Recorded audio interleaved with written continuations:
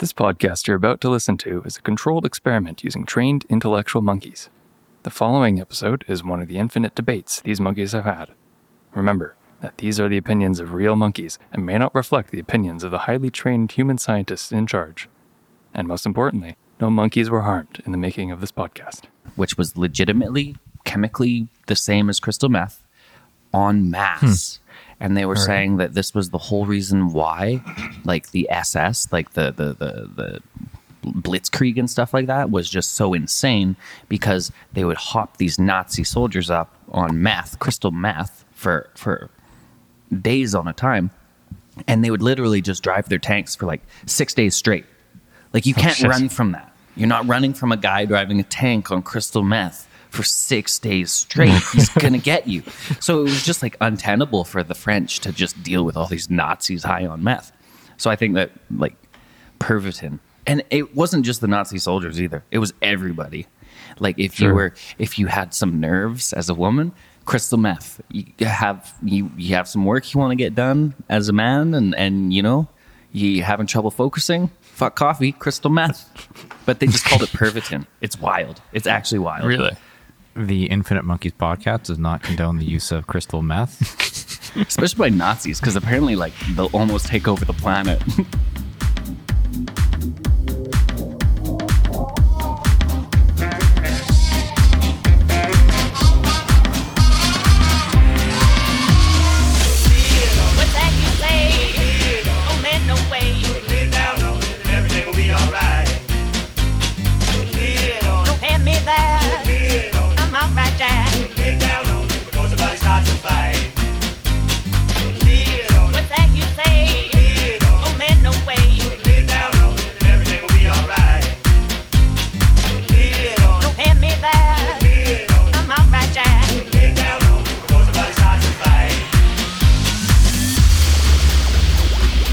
It is January the 6th at the 1300 hour. Presenter 3 Infinite Monkeys, Teo, Gunnar, and Tyler, and this is Experiment 016, a discussion on mortality. To take an emotional baseline reading, how's everyone doing today? Anyone do any great drugs in the last 5 minutes? 5 minutes, I've done caffeine. That's all. It's a good drug. That's my favorite, I think. Really? I think so. Caffeine? Yeah. I think it would be caffeine and pot would be number 2. So, is it caffeine or is it like coffee? It's caffeine. I'm doing coffee, caffeine? but the route of administration is coffee. Your coffee is laced with caffeine. Yeah. Some of that decaf. No, that decaf shit. Coffee light. Hey, Teo, what's your favorite drug? Is it caffeine? Do you even drink caffeine? Yeah, I have coffee. Oh, right. Yeah, you have your Kirkland coffee. I remember. Yeah, the Kirkland coffee. That's me. Yeah, I'd say that's pretty much it. So sometimes, you know, I drink socially, but usually very little. Is alcohol a drug, though? Oh, yeah. Is it considered a drug? It's got to be. Doesn't have a DIN number. It's still what I'd consider a drug. It has pharmacological effect. But so does water. Okay. I don't know how to say anything. I just stare at you. Yeah. I do drink a lot of water, but no, I'm pretty straight on that sort of stuff. Like I've never done pot, never done anything else. I love how you guys all both immediately went to illicit drugs. You're like, no, I haven't done that. Well, kind of like, yeah, I've done that. Whatever. Like acid, but it's too long. If acid was an hour long, I would like that probably more than. Doesn't that like mess with your brain though? Like you have like a 1% chance of getting like brain fried. No, I don't know. I've never heard of that. Maybe 1%. I mean, it's not that high. Because I'm pretty sure that's where the people were. If you, I don't think it was laced. I think it was a pure acid where you have like 1% where you just like you'll start talking and they're the people who just like zone out and then come back in the conversation like 10 seconds later. I do that already. You're so like that's. I guess I'm fucked. There you have it. It's I don't know to say anything. I think it's fun. What's your baseline drug reading, Tyler? My baseline drug reading? Usually it's emotional. It's under the limit of detection. So I technically have a 0 baseline drug reading. All right. But do you ever do drugs? Am I the only drug addict here? Well, okay, so I have a really weird relationship with drugs. Yeah. In terms of like not like pharmacological drugs. No, not pharmacological drugs. Steroids. No, like the like for a long time, for whatever reason, like I never took painkillers. Not entirely sure why. Even painkillers. Never took painkillers. Never took painkillers till last year. And that was just because I got from when I start working out, I just get such a tense left trap that it just causes me headaches, which it took me like 3 years to 4 years to figure out why that was happening. So I just take a leave. A leave. Yeah. Just a little bit of naproxen in the morning and you're good to go. I don't take it chronically. It just takes it when you feel the pain coming on. When I feel the pain coming on, I'm like, okay, I'm gonna get a headache, and I usually wait until the headache's almost there too, because I'm a terrible person. So yeah, naproxen is my go-to drug. Yeah. Like the other thing is, like, for me with like caffeine, I don't even like, I drink coffee. I drink a latte. I make a latte a day, and doesn't really do anything to me. I just like the taste of it. If we're gonna go, okay, Right. this is crazy. But if we're gonna go just like drugs in general, I guess thinking about it, fentanyl would be my favorite one I've ever done. And I've had that when I had a surgery. They gave me fentanyl. Was that for your ankle? Yeah, because I fucked up my ankle a couple of years ago. Broke it really, really bad. Pretty much blew up my calcaneus bone. Just like it was mush. So they had to put a lot of spikes and shit to keep it all together. But they gave me fentanyl because the pain was so bad. And I get heroin addiction. Like immediately I got it. I was like, fuck, this is so nice. Like it's like if your mom put a blanket in the dryer and got it really nice and warm and then made you like a nice like glass of cocoa, warm cocoa, and then gave you a big hug, gave you the cocoa, and just like told you everything's That's such okay. a weird feeling to describe. It is the most like scariest feeling, because I was immediately like, fuck, I could just be here all day. Like, I don't want to leave. Like, I just love the feeling of this. Because it's heroin, right? They gave me heroin. It's an opioid. So I imagine that's what heroin addiction is similar to. Like you get that kind of feeling of like warmth and like acceptance, and like it's literally like your mom hugged you with a warm blanket and gave you a fucking little glass of cocoa or something, whatever your favorite drink is as a kid. It was weird. It was a weird experience. And like, if you're a doctor, fucking take some and tell me that's no, seriously, if you're a doctor, take some, because illegal. because if you don't understand how this makes people feel, you'll never understand how prescribing it to people who are lonely, how it'll make them, how it'll fill a void that they're missing in their life. Like people, I think like connection, human connection. It simulated human connection, like from my mom. It was weird, really weird. I will say that one, don't take fentanyl from the hospital, because that's illegal. Well, don't do it unless you need it. But like, it would be a good educational exercise, I think. Yeah, but I think a lot of people are compassionate enough. Like, like, you know, you have those old school doctors. I shouldn't even say old school doctors. You have doctors who are not very compassionate or connected to people who have taken drugs, because there are people who definitely think that they did it to themselves. I don't think it's something you can you can't. But you can- got to live it. You have to experience it.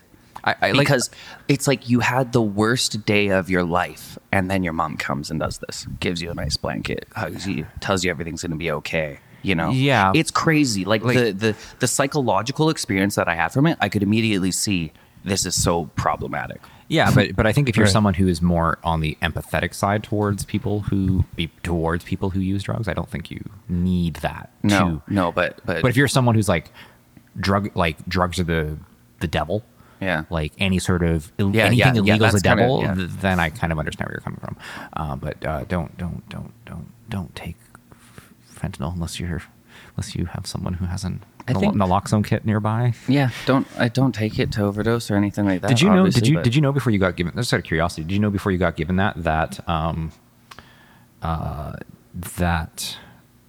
naloxone was a drug that doctors just administer? Like it was a hospital drug? Because most people, like, I just find it. not before this whole overdose thing happened, like this whole epidemic that's been killing everyone now. Because I just find it amusing that the experience that a lot of people have, where they just hear fentanyl in the news. So when their doctor's like, yeah, we're just gonna give you some fentanyl, they just look wide-eyed. They're like, what? Are you gonna kill me? Oh yeah. I knew that fentanyl Right. was like an opioid, right? I knew it was used for like bad pain management, like tramadols and stuff like that. Yeah, because a lot of people like know it's an opioid, but they don't know that it's like, no, this is a drug that's regularly used. And Yeah. it's okay under It's the right clean. It's circumstances. clean heroin, essentially, what it is, right? Like it's a strong heroin, I mean, clean, strong heroin, I mean, where they take only the good bits out and distill it down to just the thing that gives you the warm fuzzies. I mean, it's really weird. I'm pretty sure heroin's a chemical. So Heroin is an opioid. It's but an it's not, opioid it's not a derivative. cocktail, though. No, So it's not fentanyl is a cocktail. no, but I'm just saying it's not really clean. I'm Well, just heroin is a bunch of stuff. It's whatever it is. I mean, it tends to be that, but it's not supposed to be. Like, it is a in a perfect world. chemical drug. Don't do drugs, kids. Yeah. We do not condone the use of fentanyl or Monkeys heroin. brand does not condone the use of drugs. No, I do. Fuck that. Use drugs. Weed's great.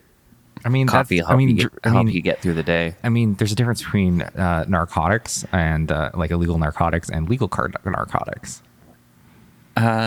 Anyway, getting on to narcotics before we get It's just a piece of paper. I've already announced the topic. Mortality. Yeah, I'm against it. I'm pro mortality. I've been because I like telling stories. I'm going to start with the story because it's always my favorite thing to start with, and it's going to be a reoccurring thing for the next 700 episodes. To infinity. And it's the one thing I've realized for me is I had a very probably for my first 22 years of my life, I had a very nihilistic outlook, topical nihilism, on things, whereby just indifferent, nothing really matters, whatever, just keep going, just keep doing it. People's responses do not affect me, whatever. At 25 years old, they said, so you have depression and we're going to give you some drugs for that. And I was like, oh, so this is what normal human beings feel like. So so over the last probably about 4 years at this point, I went from a point of like complete nihilism where it's like nothing, like literally nothing matters. There have been many points in my life where you like, I guess one of the things is like a lot of people who have heard me talk, they generally hear me talk like not overly favorable in terms of like my relationships with family, because you hear a lot of people who have relations with family and they're very much like, you should keep that relationship alive as much as you can, whatever. But the only reason I say this is because I remember, I think I was like 6, and I remember this so vividly. I believe I was being driven home from school. It was just after school, being driven home, going down the main road. We're about 5 minutes from home, and I don't even think there was a context to this, but my mom was driving me, and I literally just turned to her and I was basically like, as a 6-year-old, you know what, Mom? You just don't feel like my mom. Wow. Nice. I believe that triggered her pulling over to the side of the road and literally crying for 45 minutes. But like that in terms, like nothing legitimately mattered. And then that evolved in just very briefly, because this mental health can be an entirely different topic that I don't want to get into. But then that kind of evolved into when I was about 10, I started realizing, well, I maybe I just shouldn't say these things. Like, I guess this is what I feel, but I just don't say them. So I just didn't say anything for 14 years after that. So I just kind of kept everything to myself, and everyone just thought I was a dick. Anyway, what I've realized is going from a situation of like complete like disconnect from connection with other human beings, that when you're in such a severe like depression scenario and you get given antidepressants, like, holy shit, emotions are a really weird thing to deal with. So it got to a point where, like, when I originally took them, I kept using this phrase where it's like, man, it feels like literally my brain is being massaged right now. Like, it felt so good.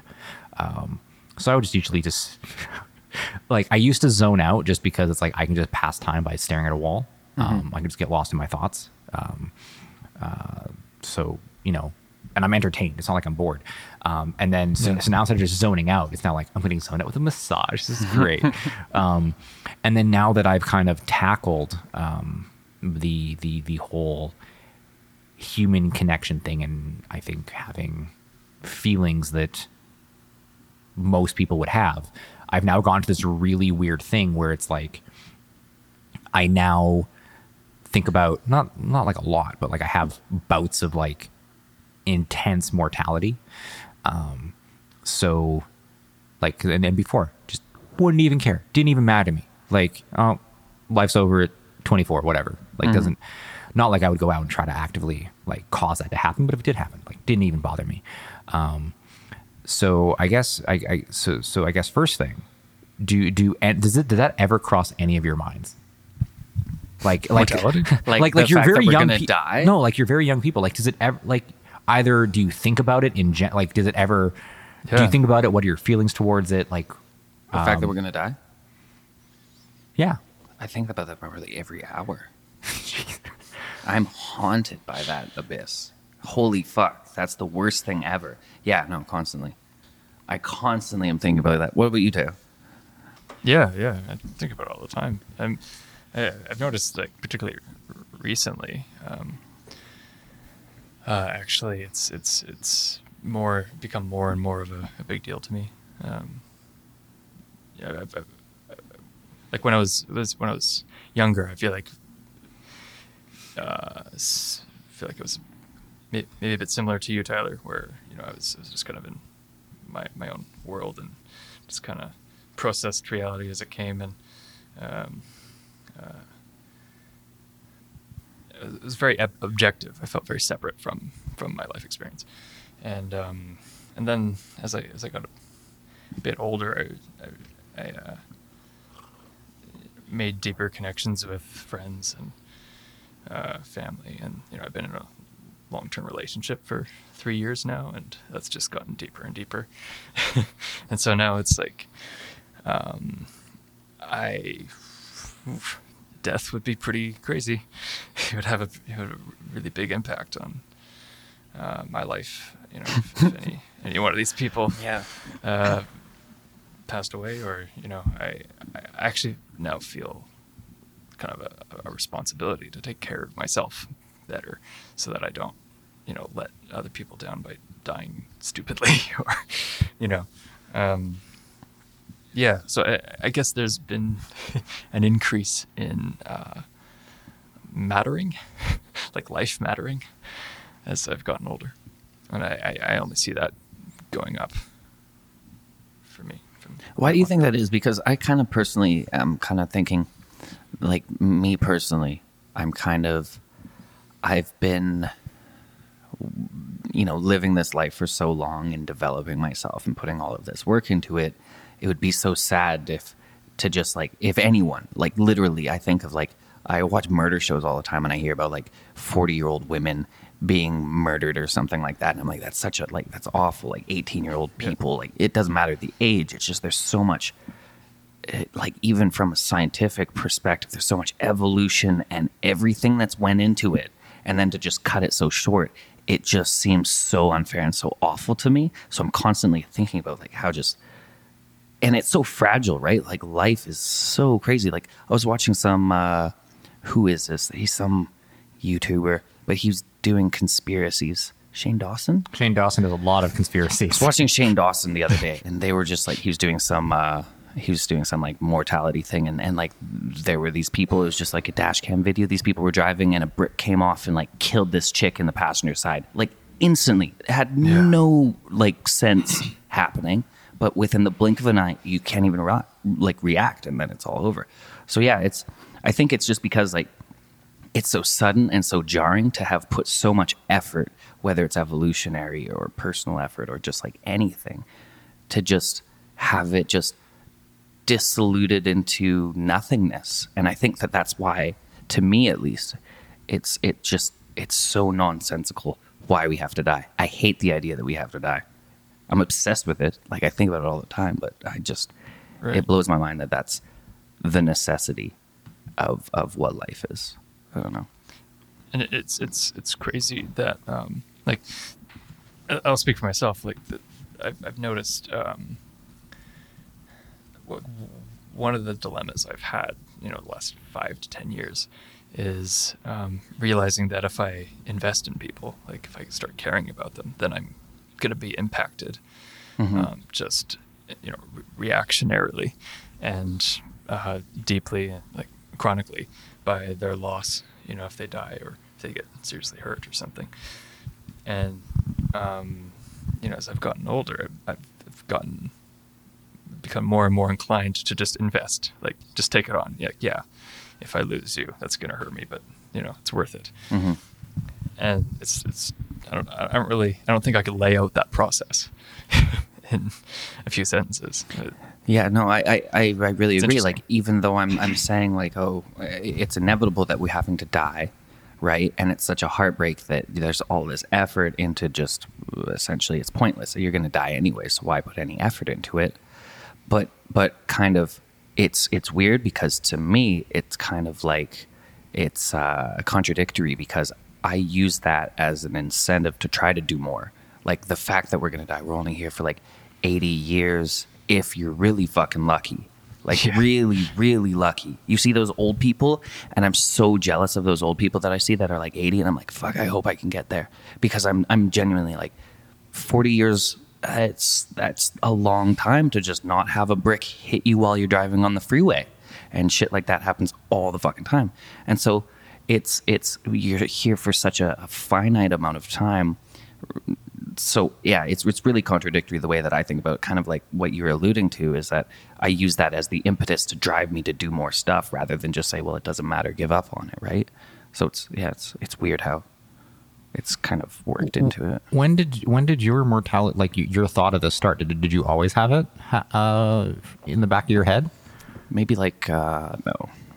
Because I was like, I think kids are usually blissfully unaware of it. Like, because up until like 3, you're essentially shielded from death altogether from the world. Like your parents typically, Hopefully. like even like your hamster dies and no, it's at a farm, and that's 3 years old. Right. 3 years old is really, really young. I would say a lot of people are like 5, 7, 8 when they start contemplating the idea of death.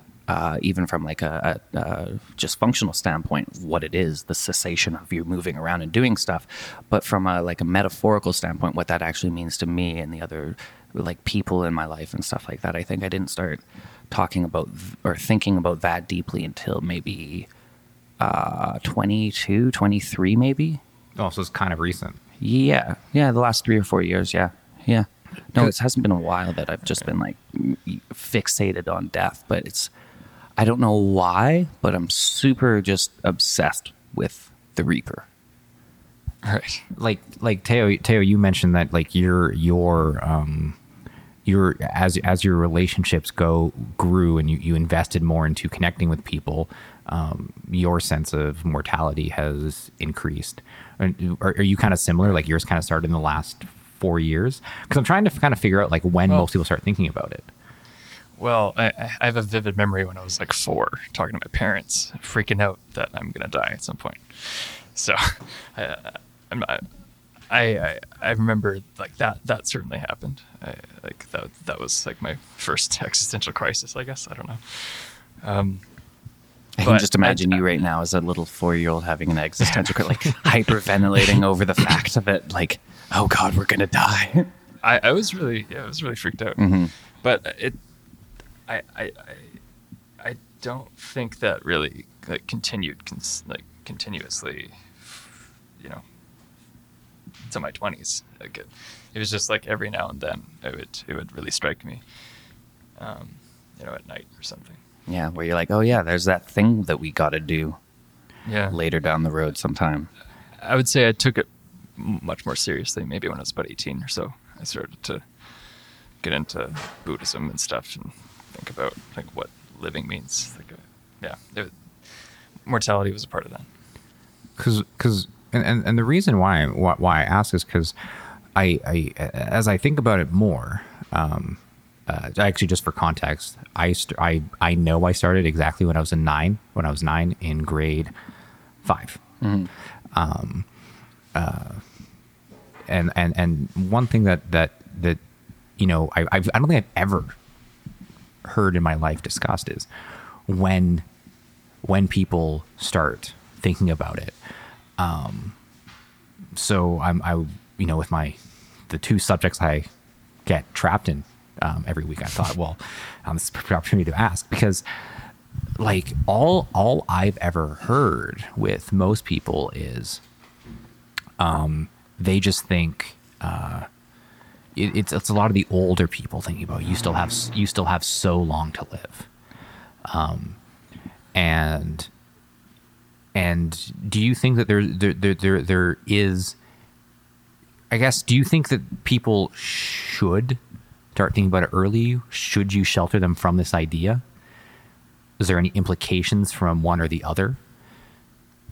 Because like when should you start introducing these ideas to people, and when and is there a criterion and when you're allowed to have these ideas per se?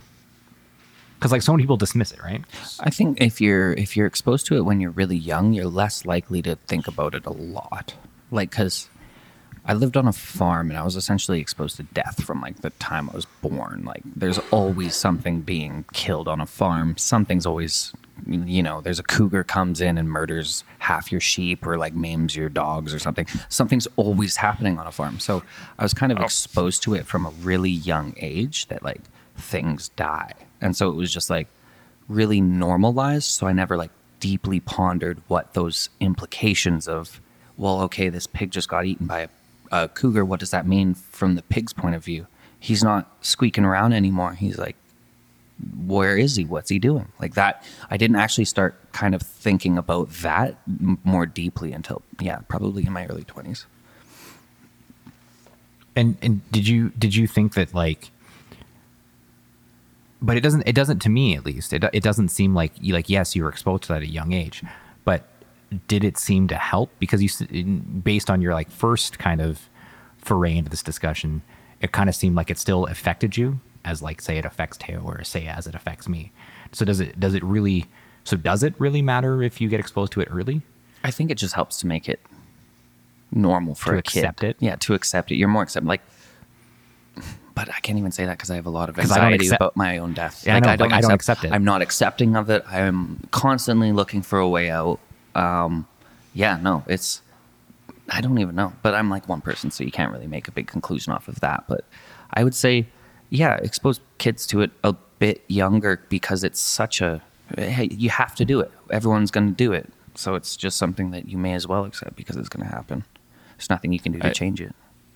I think I have a bit of a different view, and that, like, I think with most things with kids, and I've no kids. I've never really spent much time around kids, but me either. If nobody knows, I would think that it's probably like, just because everyone's different and every child is different. They have way different personalities, different development, and I think if they start talking about it, if they start, they're just a really macabre little 2-year-old. Just totally, yeah. Then you have, I think, if you're a parent, then you're obligated to engage with it, and not deflect it. I think as a parent, you're obliged to kind of give them a realistic picture of the world, rather than kind of like, oh no, this gerbils at a farm.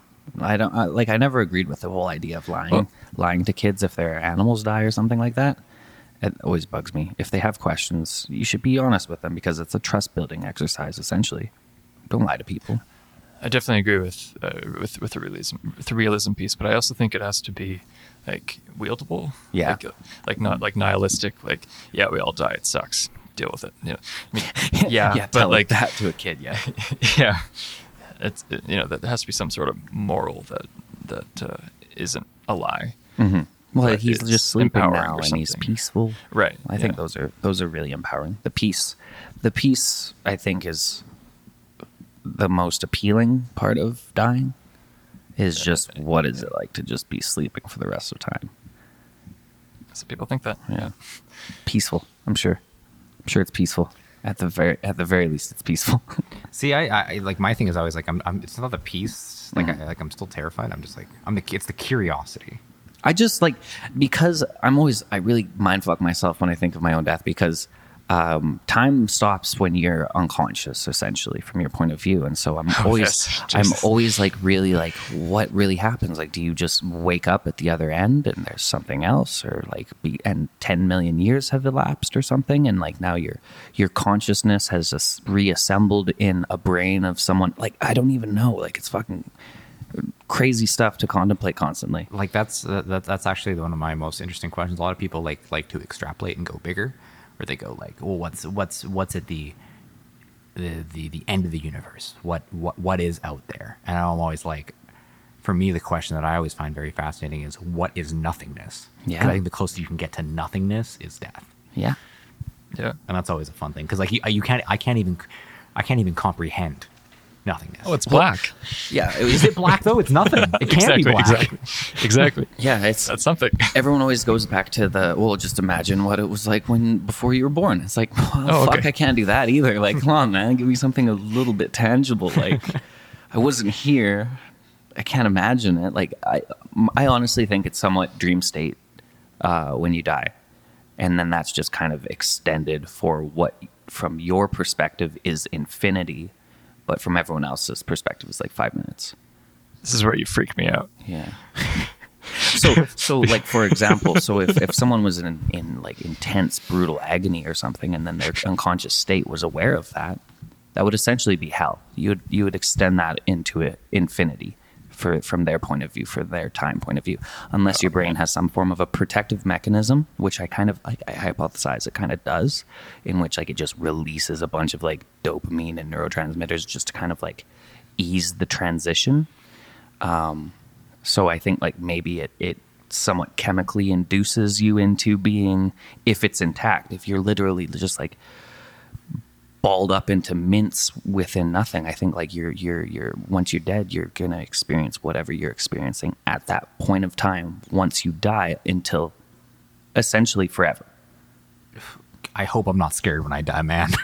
With that outlook. Yeah. Yeah, I just want to be just chilling in a bed, just like sleeping, like on fentanyl, like something nice. I like a hospital death, as morbid as it is for the body. I think for the mind, once you're in that state of death, if that is the thing, that it's your state of consciousness is just extended into infinity from your point of view, I think that would be a nicer way to go than just being like horribly like beaten to death, or raped and murdered or something like that. Like those awful things, like what people do to other people.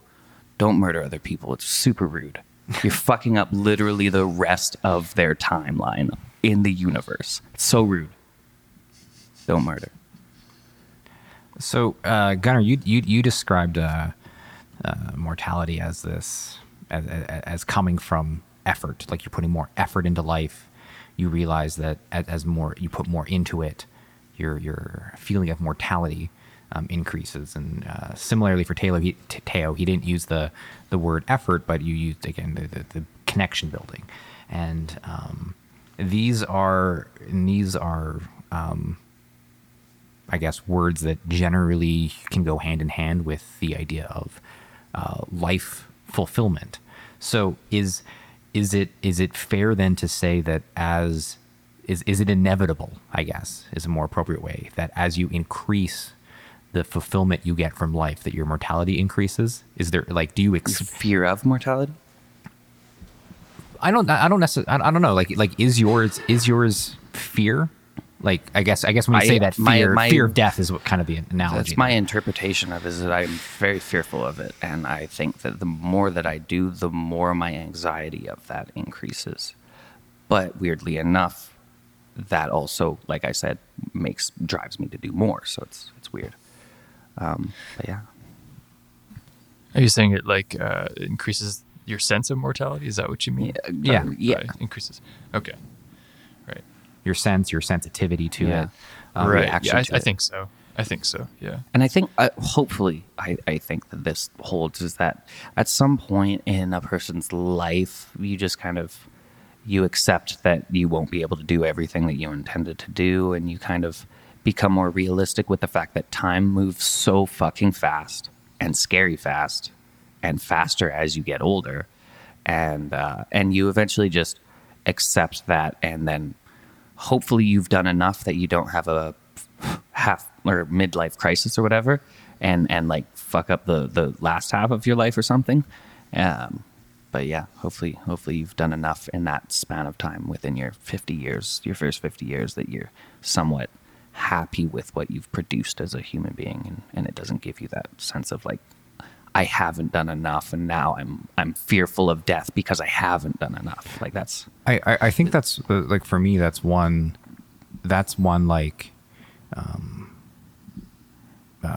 soothing notion, is that because I experience it now, like in a way, like I think that the classic midlife crisis is that you haven't done enough, so you get hit with it so fast. yeah. Whereas because I'm already kind of having these questions and being hit with it now, in a way, it's soothing to know that I think that just means that I am doing my best now to increase my effort and my connections to, instead of waiting. So you think that's what drives the midlife crisis, is the realization, hey, I have no time left, and I haven't done shit all with my life, and this was and is my only shot, and I fucked up. Like, is that what because that's kind of been my working theory. As of right now, I like, through this discussion, I think it is, which is why, like, for me, I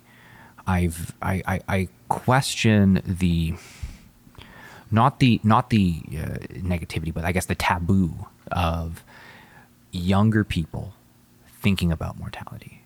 Because again, I think for most people, if you talk to someone who's older than you by a decade or more, they will, and you even consider mortality, they will inevitably usually say, well, you're still so young, you have so much time, and time is all relative. Yeah, they really in a sense. brush it off, though, right? And I think, and for me, if you think of it as a coping mechanism to avoid, say, that midlife crisis moment, then it shouldn't be so dismissed. Mm-hmm. Yeah, I agree. I wonder about this definition of midlife crisis, or the onset of the midlife crisis. Is it due to looking back and being disappointed with that you haven't done enough, or does it being disappointed with the fact that maybe you didn't try as hard as you could have, made the wrong decisions or something like that? I think there's a lot of reasons, but I think one of the most normal ones, the most common, would be because someone feels unfulfilled with what they've done with their choices. Whether in the past or up to this point. Yeah. Is it achievement, like, or lack of achievement, or is it lack of attempt? It could be. I think it's personal based. Like, it could be like, I didn't fuck enough chicks or something. Like, it could be something as vapid as that. Sure. It could be I didn't ever become a doctor, and I always wanted to be a doctor or something like that. There could be a lot of reasons for it. You're so safe. You're so safe with your money that you've never enjoyed yourself. Yeah. Right. I guess I'm just trying to. I'm thinking, like, you can be very. You can be very fulfilled after trying and failing, right? Mm-hmm. Like, I tried to become a Navy SEAL or something, and I worked my hardest. I didn't succeed, but I tried, or whatever. There's closure to that. Whereas if you just sat on your ass and maybe had a lot of money, you weren't incentivized to try very hard. Yeah, that's a really good point. Then you look back and you're like, oh, well, I didn't do anything. Yeah. But you're more upset maybe that you didn't. You just never tried. Yeah, it's way more important to try and fail than to just not try out of fear of failure, because then you'll be left with all kinds of regrets, because that, like death, is the fear of the unknown, the fear of what if and kind of thing, which I think are all kind of connected. Nobody really knows what's going to happen when you die. So there's like a lot of anxiety towards it, right? And so it's the same thing, like if someone's like, oh yeah, I really want to learn the guitar or something, they never pick it up because they're worried that, you know, they'll suck at it, which obviously you're going to suck at it. You just fucking learned the thing. Get over it. Like, there's practice required. Not everyone's Beethoven in this shit. But anyways, I think that like it does leave you kind of with these fears of the unknown. Like, what if I fail? What if I don't do it? And then people will just not act on things, not live in the moment, not practice, not do whatever it is. Yeah. So so clearly at there is some part of us who, which again is a very interesting thing to note for myself. I would like to hear other people's stance on it is, but I think it's interesting to note that all of us have thought about this and think about it seemingly regularly, depending on, you know, whether that's once a week, once a month, once a day, once a year. It's weird because people don't really speak about it that often, though. Like, considering that we're all going to die. We all thought about it. Yeah, we all actively think about it. We're all going to do it. Yeah, why don't we talk about it all the time? Is it because it's too scary? I think it's this. I think it's the notion that that we all either see on TV, see on movies, that it's just so dismissed if you do, because and I think that you can only really talk about it to people who are of your age. Because if you usually if you talk about people who are older, they will just dismiss it. Yeah. So if I until about a month ago, honestly, if I heard someone who was even 22, even like they're 14, if they're 16, if they're 18, or even if they were 22, which is not very much far from my age, I would probably dismiss them 2 months ago, because I personally did a lot of exploration of myself. I took a lot of chances, took a lot of very bad chances, but I did so much in my time that wasn't generic or wasn't normal that I was okay with it. Or sorry, not that I was okay with it. I wouldn't change anything. Right. But I think that, yeah, we don't talk about it because most people who are older, if you talk to someone older, would dismiss it. So literally you have like your age plus or minus 1 year where people would be not dismissive of your questions. Have you ever approached someone like, because I've never been approached by someone younger than me asking about, like, what do you think about death? Would you ever be dismissive to them? Because I don't think just for me, I would have ever done that, but like even like a 5-year-old or something, if they're asking about, like, I would take that kind of more seriously. And if I was 70 or something and talking to like a 30-year-old, I don't think I would be dismissive. But I don't know, like I can't really empathize. Here's the difference in how I think I would react. If it was someone who was, and I'll start with me being now. If it was anyone now, I would personally have a more conversation like we're having right now. I would talk about what are your feelings about death, like just what do you think increases or decreases it, what feelings are associated with it, so in terms of effort or connections, to realize that there are benefits to it. And then the subsequent questions I go into today, like that's a very meaningful, in-depth, philosophical conversation. If it was me 2 months ago, probably at this point, the difference would have been, instead of having these kind of open-ended questions and possibly talking about how I feel, I would have talked less about these abstract concepts per se, and I would have been a lot more concrete, probably. So if a 16-year-old or a 18-year, like someone just finishing high school, I don't know what to do with my life. Life is so short. I'm going to die soon. My whatever. I would probably ask, why are you so concerned about mortality? And for example, if their answer was, well, because a family member passed away, I would probably focus on that. I wouldn't focus on the actual question they had, which is how do you deal with mortality? If it was another thing where it's like, I don't know what to do with my life, I would probably tackle that situation by saying, well, look at, like, I'm really not much older than an 18-year-old or a 19-year-old. So I would describe all the things that I've done in that time. Like, there is so much I can do, and I wouldn't go back as an 18-year-old because my life pre probably my 20s was very there's a lot of barriers for me to do things that I actually want to do. I couldn't eat how I wanted. That bugged me. So there's a lot of foods I want to try, a lot of places I want to go. I still haven't gone to all those places. I haven't gone to any places really. And there's all these things that I can't do just because of my age. So I would say, well, if you're that young, well, look, I understand why you can't do things now, but like, look at all the things that you can do in your early 20s that are very tangible to do, and you don't have to ruin your life to do them. Yeah, like literally the biggest thing that I would ever say is just like learn an instrument. Fuck. Learn an instrument, just practice it.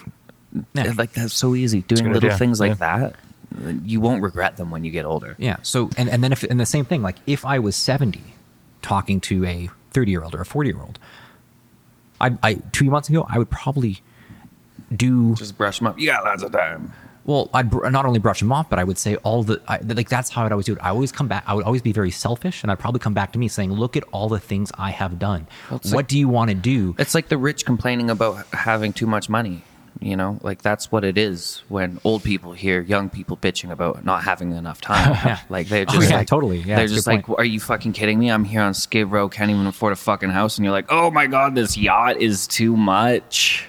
I cannot. Right, they're What should projecting their I, anxieties. where should I go with this yacht, you guys? This yacht only has 5 bathrooms. Yeah, like, and they're meanwhile like there are 6 fucking, people on my boat. They don't all have a personal bathroom. Meanwhile, fucking old 89-year-old Agnes is like chilling with newspaper for blankets. It's like, so I get where they're coming off, like just brushing off these kids, but it is an attempt, I think, to have a more deeper conversation, like because. Like, I would love to know what an 80-year-old's perspective on life is and all that stuff, but I think I would probably get that. Yeah, you got so much time. Why are you even worried about it? And the other thing is I guess, like, personally, I always tried to avoid the generic things, because Right. you see a lot of like articles online, and that's the other thing. It's like you see a lot of articles of people interviewing someone on their deathbed, and they have like the 50 things that you need to do or whatever to live a fulfilled life or whatever. Yeah, get that bucket list going. And it's kind of like, I get it, but it's so, like, a lot of them are either vapid or abstract, or there's no reasoning behind it. Like, I more want to hear the story behind it. And like, you know, so when I go, if I went and read some 7-year-olds, what do you have to do to live a happy life? You know, what's the first thing?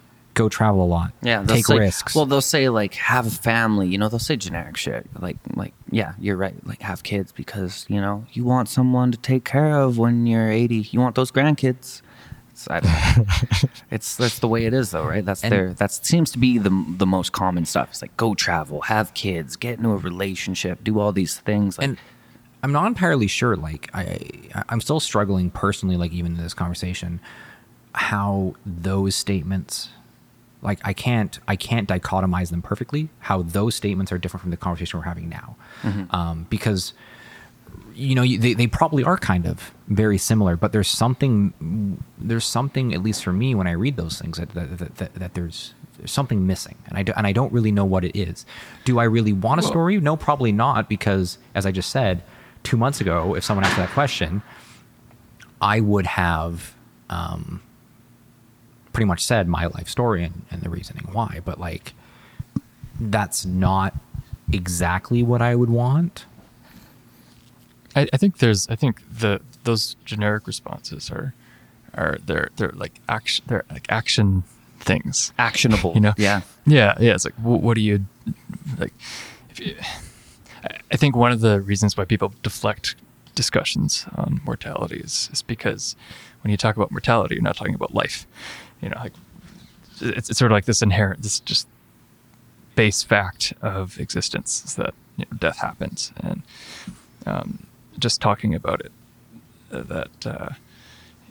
you can't really do anything about it, I guess. Well, and it triggers anxiety too. So it's unpractical. Like this whole fucking conversation, my heart's been just palpitating. It's like I'm dying on my way home today. That clock is ticking. Yeah, it's always As we're clicking. talking every second. Yeah. Yeah, no, I think, But- do you think, Teo, that's because, like, people don't synthesize properly, like, between, like, this, how to metaphorically find meaning versus these tangible things? Like, yeah, sure, a way to metaphorically find meaning is to travel and do all of these things, but these are just, like, actionable suggestions. There's a ton of these things, but I think it's the dichotomy of the implicit and the explicit. So like what's conscious, what's subconscious. I think a lot of people associate actions or associate intuitions or feelings or like subconscious metaphorical inclinations, if you know what I mean, with specific behaviors, specific actions, like, oh, have a family. That's really meaningful.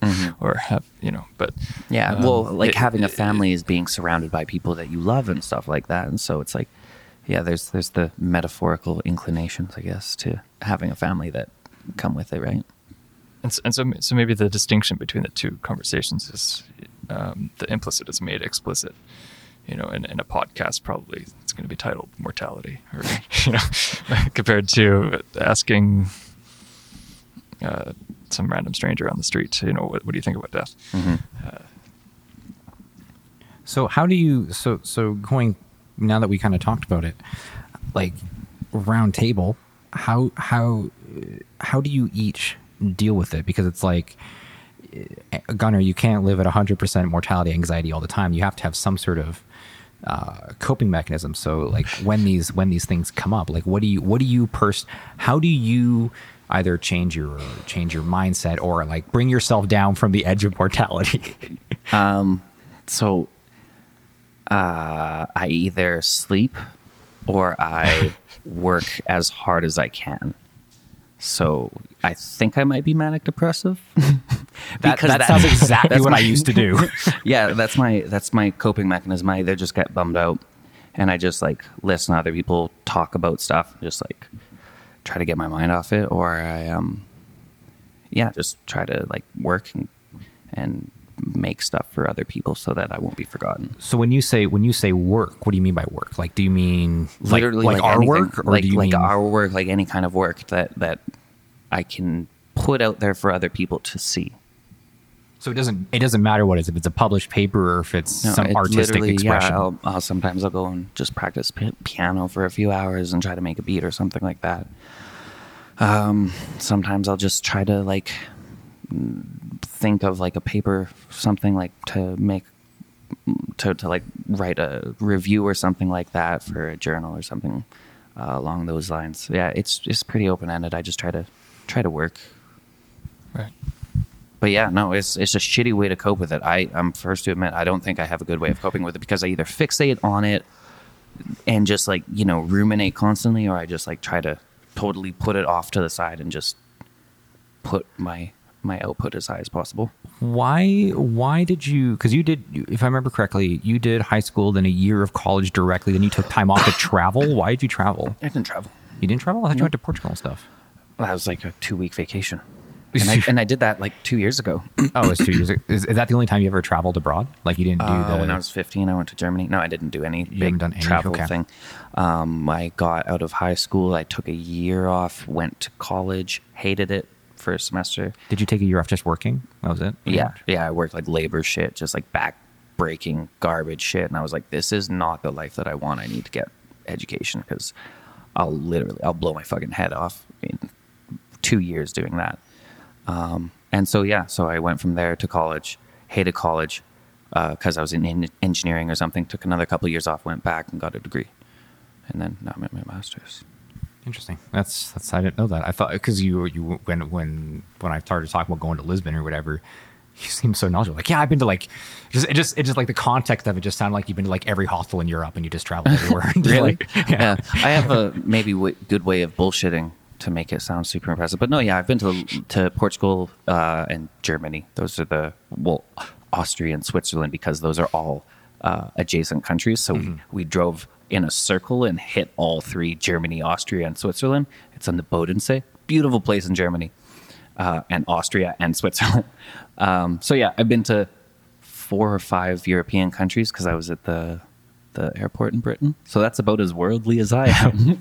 One thing I hate about airports, the fact that the security takes so long, because I realized that on my flight I booked, I'm hitting New York and I'm hitting London. Ugh. JFK and Heathrow? No, yeah. No, Heathrow's not. Heathrow's New York. No, JFK is. Heathrow, I think, is South Africa. No, because Heathrow. I'm pretty sure, because I'm not flying in JFK, I'm flying into Heathrow, I'm pretty sure. I'm flying into not JFK airport of New York. I don't know what that is. That's I don't not know JFK. airports. But that sounds like it's shitty. But Because that's 2 stopovers, right? yeah, you can't get it. So here's the thing: I could pay a direct flight, and I would save about an hour of my time, and it was about $2,200. Or I could pay 2 stops for an 18-hour long flight. Not the big of a difference, from 16 to 18, and it was like $1,200. So Way cheaper. There's Yeah. like no layover time. See, It's like an hour. those are one of those So your calls. time is not worth $1,000 an Well, hour. well, that's the thing. Like, how much time does it cost in your life to make $1,000? You gotta make those. Make those calls. If yeah, like Time is of the essence. if I wasn't, well, it's funny. I was buying plane tickets because I legitimately, when I buy stuff, I generally have that. Do you ever get plane anxiety because you're gonna die on the fucking plane? No, never. Dude, the first time I ever had a panic attack, I probably will though this time because my partner's not coming with me. first time I ever had a panic attack was from that. I was like certain that I was gonna die. I was like breathing too much. Yeah, no, it's crazy. I'm just gonna put some noise canceling headphones on and just like zone out. We were watching plane crash videos on Oh man. You did that to yourself. yeah, Shane Dawson. We were watching a compilation of he was doing some plane crashes. But anyway, I Like just while you're on the plane.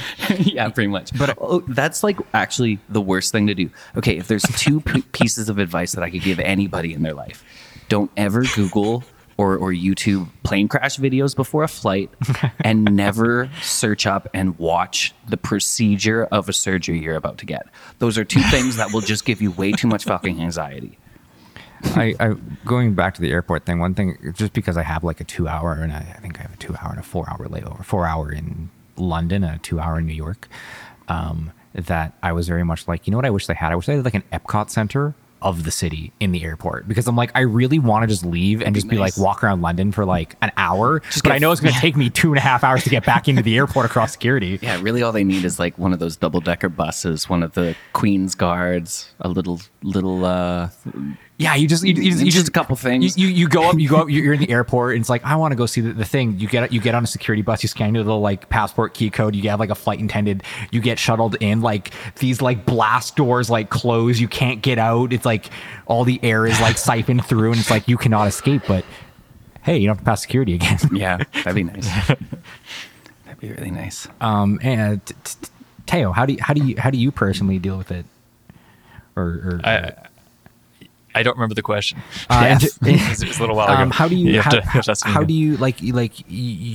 I don't know if you have if you mentioned that you have as constant thoughts about mortality as Gunnar does, but how do you bring yourself how do you bring yourself down from the dark spiral that is thinking about mortality? Do you get freaked out about that? Is that something that gives you a lot of pause for concern?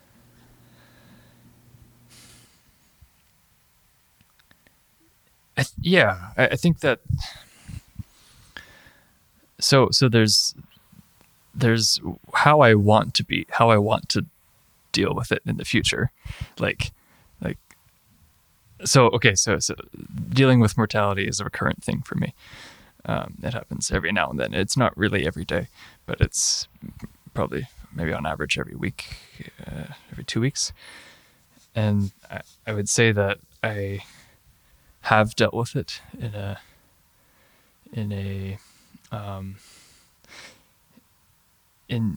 way that I would look for diversion or something, and try to just like run away from it.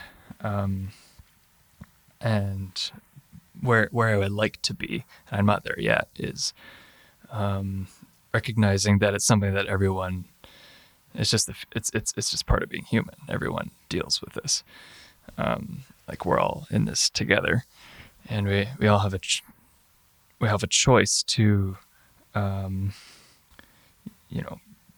be there for other people or be taken care of, and to try and help be a force of responsibility and good for everyone around you, or not. And of course, there's a spectrum, and it depends on situation, whatever.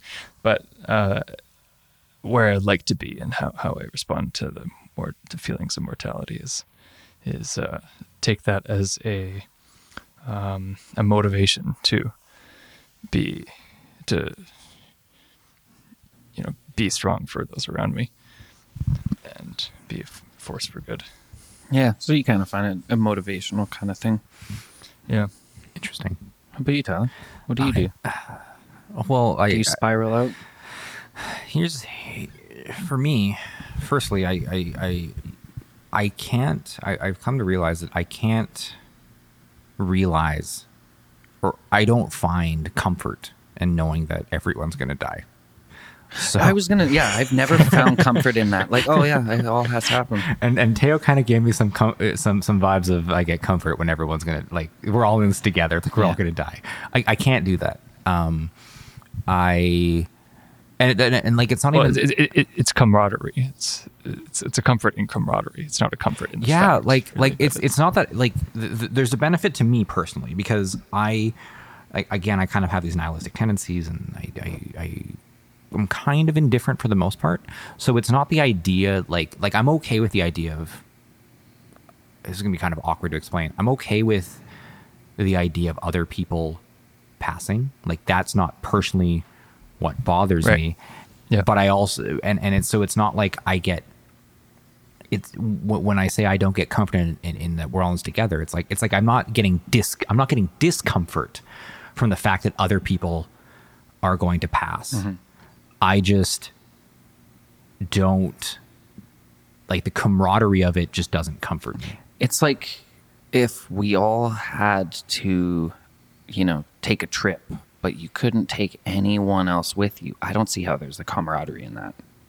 Yeah, like you're not with anyone else. Like, dying, you're fucking alone. There's no one with you. You're with your head, your thoughts. You can't communicate with the other world. There's no other people. What camaraderie is there for that? So that's where I kind of I don't see the camaraderie in dying. And maybe for me, I don't feel discomfort the discomfort because of other people's passing. Maybe it's more just I feel discomfort because I'm selfish, and I like, for internally, regardless of us being on a team, as it kind of, I guess you were kind of saying just now, is regardless if I'm on a team and we all experience this, I recognize that it's very, very short. Mm-hmm. And for me, this comes a lot from looking at a lot of life with very good mathematics. So a lot of the times, I like, even in my it's follow me to my research and stuff, is I do not like absolutes. I like relatives. I speak with relatives. I will never say yes and no. I will say probability, or probably, or probably not, as my yes and no. It drives people insane. Mm-hmm. And so you kind of have to if you're a scientist. Yeah, you do. But for people just like, give me yes or no, I'm like, probably. I don't want to commit. You don't know what's going to happen. Like, that's statistically something could happen. So if I say yes, then that you're assuming that it's going to happen. I'd rather not explain myself. Scientists when are something like, comes up. Scientists are like the magic 8 balls of people. They always just give those like really non-committal answers. Like, yeah, it's in the cards. It's funny because I think I just recognize that you do that too. And people are like, you coming to a lab party, and you're like, yeah, maybe. We'll see. We'll see if I feel like it. But. So one thing, for numerically, if there's anything I can ever quantify into a number, I don't like quantifying into absolutes. So I hate grams, for example. I hate kilograms. I hate liters. I hate this. I want to know the percent change or the fold change. So, you know, I don't care that my 4-liter jug of milk is now at 3 liters. I look at it as I've lost 25% of my milk. And that's how I've always looked at things. Mm-hmm. That is and I think that for me, It's more general.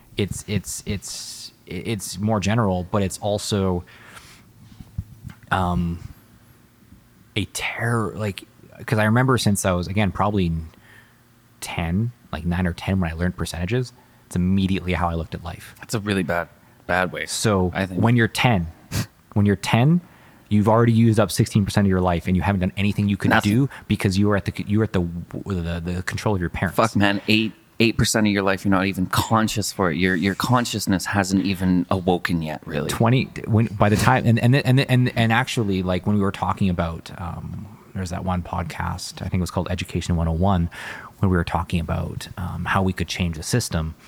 A lot of the times Gunnar said, you know, you should increase the mandatory length of school. You said something along that lines. And one of the reasons I realized that I had a very knee-jerk reaction to that is because I get pissed that I have no control over 20% of my life. And 20% of my life is sitting in a classroom. Dude. So the fact that you give people homework and you expect them to go home and then do more schoolwork, I'm like, it's like, now it definitely is 25%. And it's assuming you live till 80. It's so much more, though, because, like, you're asleep for 45% of your life, right? So are you taking that into account? Because if you sleep for 45%, really you're only working with a base level of 55% of 80 years.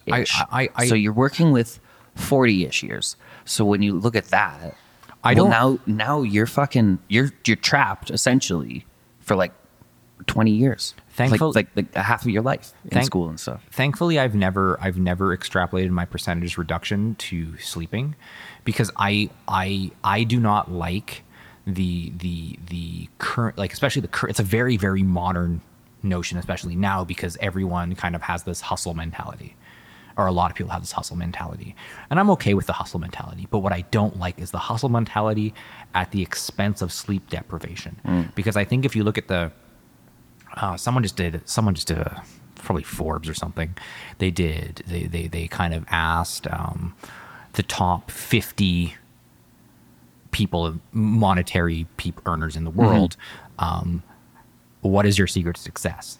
Only one of them said sleep less or sleep more. Only one of them out of 100? And guess who that was? Not Elon. It was not Elon. Elon said sleep less. Kylie Jenner said sleep less. Like, all these people said sleep less. Yeah. A lot of people said, you know, you got to work more, you got to spend more time at it, you got to sleep less, you got to make sacrifices, you got to not see your family, et cetera, et cetera. The only person was actually the number one person who earns the most in the world. Jeff Bezos? It was Bezos. He's like, yeah, go sleep more. He's like, people should stop pushing this notion that you have to sleep 6 hours to be successful. Get your 8 hours of sleep. And that's why I don't personally like putting that in there, because I'll sleep as much as I want. Usually it's around 7-8 hours. But, you know, these last weeks have been these last couple of days have been kind of on the stressful side, where I had to stay up super late. So I slept until like 11 a.m. I mean, I went to bed at 2 a.m. So I still slept for my normal amount of time. But I'll get the sleep that I need. And I won't, you know, if I had to stay up till 2 a.m. for whatever reason, I won't wake up at 8 like I normally do, or 7 like I normally do, just because I need to keep my amount of living hours on track. Thankfully, I've always been very pro sleep. So I've never introduced the necessity to sleep into that percentage. Yeah. I'll just sleep how much I need to. And that's my choice, which is why I don't put it in there. But yeah, so now the and again, this is assuming an ideal world and an ideal amount of time. And now that I'm 3 years away from 30, I think, I'm now getting close to 1/3, or I am at 1/3 of my life being done, which is Again, don't think your life in percentages. No. And because the scary thing also when you think about it is if you think your life in percentages like that, and this is where my mortality happens, if you think of you think of your life in percentages, but then you also recognize that because time is relative to the human brain, things are flying by faster and faster and faster because as you experience more, time compresses. 80, when you're 80, 1 year feels like an 80th. When you're 2, it's half of your life, right? So it's so when you compound percentage with the things going faster, I'm like, effectively, I have 33% left.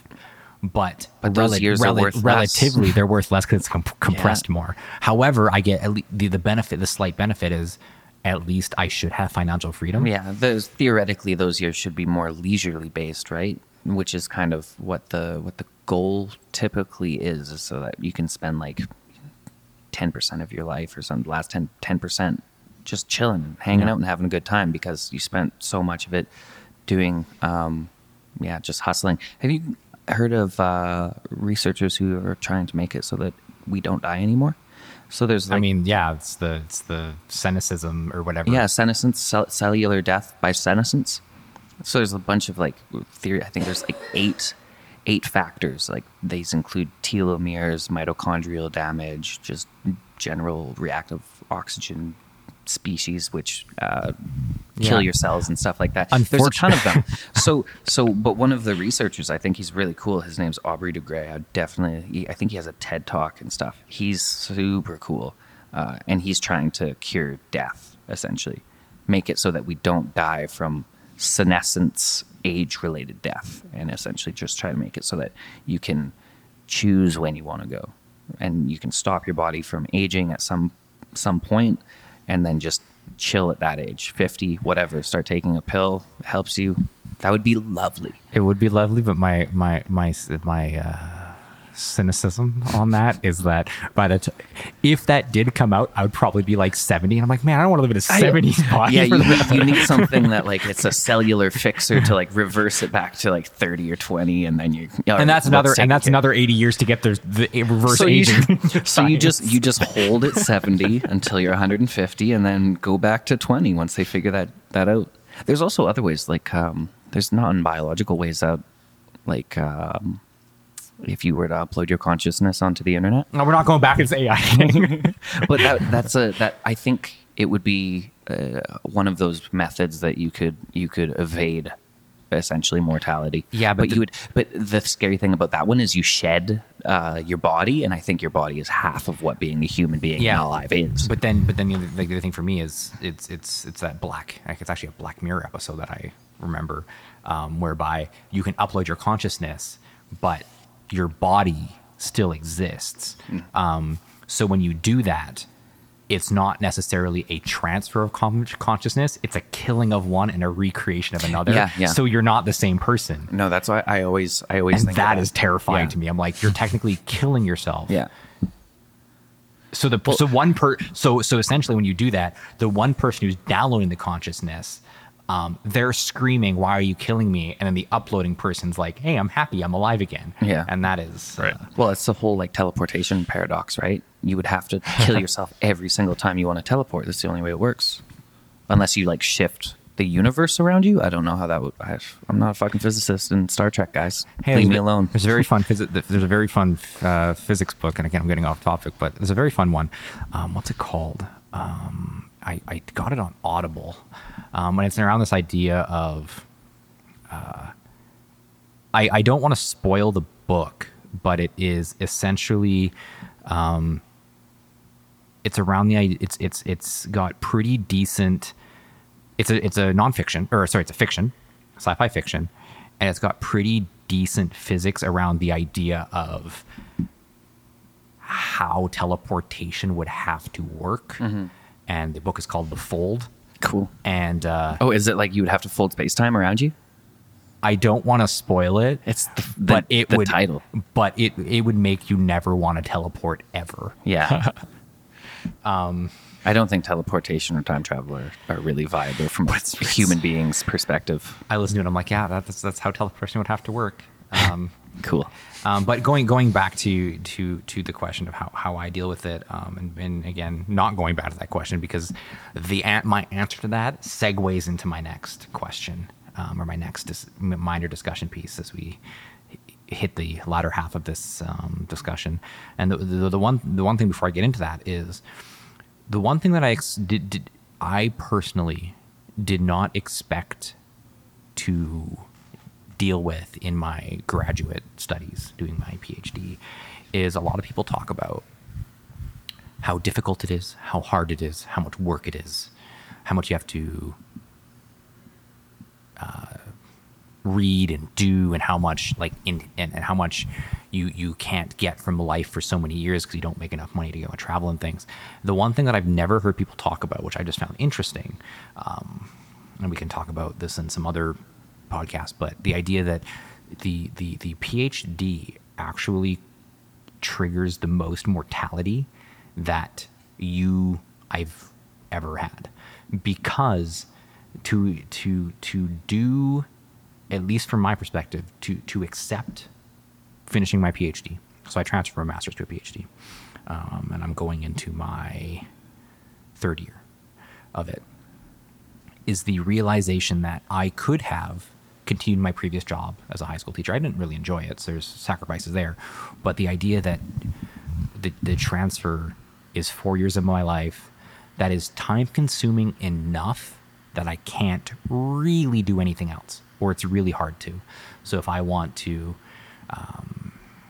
work on my YouTube, which in a way, I didn't exactly leave my YouTube side of my life for my degree. It was kind of a couple of years before that, for more mental health reasons, but for the sake of the story, leaving what I want to do, which is create just videos. I don't really care who watches it, for this degree, is kind of like I'm now not doing something else because I have to do this, which is, while it may be fulfilling in the long run, it's fulfilling now in the sense of I enjoy doing it, but it's also like the realization that it's very not inhibitive, but there's a lot of barriers to doing it. Like immediately you're kind of in like your own fortress of it's hard for me to travel. It's hard for me to it's a lot of sacrifices. Spend time and do things. And that is one thing which kind of baffles me. I've never seen anyone in a graduate degree ever talk about them getting mortality, or the idea of mortality from doing it. Just like, my life is too short to be doing this right now. Yeah. So one of the scary things is like initially when I went and took it on, my supervisor, it's going to take you 6 years. And right now it looks like I can actually squeeze it out in 4. But still it's like, so hopefully it is 4, because then I'll be 29 when I graduate. But like, if it's 5 to say I'm a doctor and I'm a PhD doctor and I'm 30, that is kind of very demoralizing. Mm-hmm. Not because it's an old age to get a PhD or by any means, but it's you realize how much you've sacrificed. And then for some people, like, to get very far in their academic career, which is why I don't really want to go into academia, is you don't really get quote far in your academic career until you're 50 or 60. Mm-hmm. Like, I'm going to spend half my life just trying to get a quote respectable career. Yeah. That is not something that I want to mentally deal with. No. And it seems like we're kind of shoehorned with the way that our society's set up, that you have to.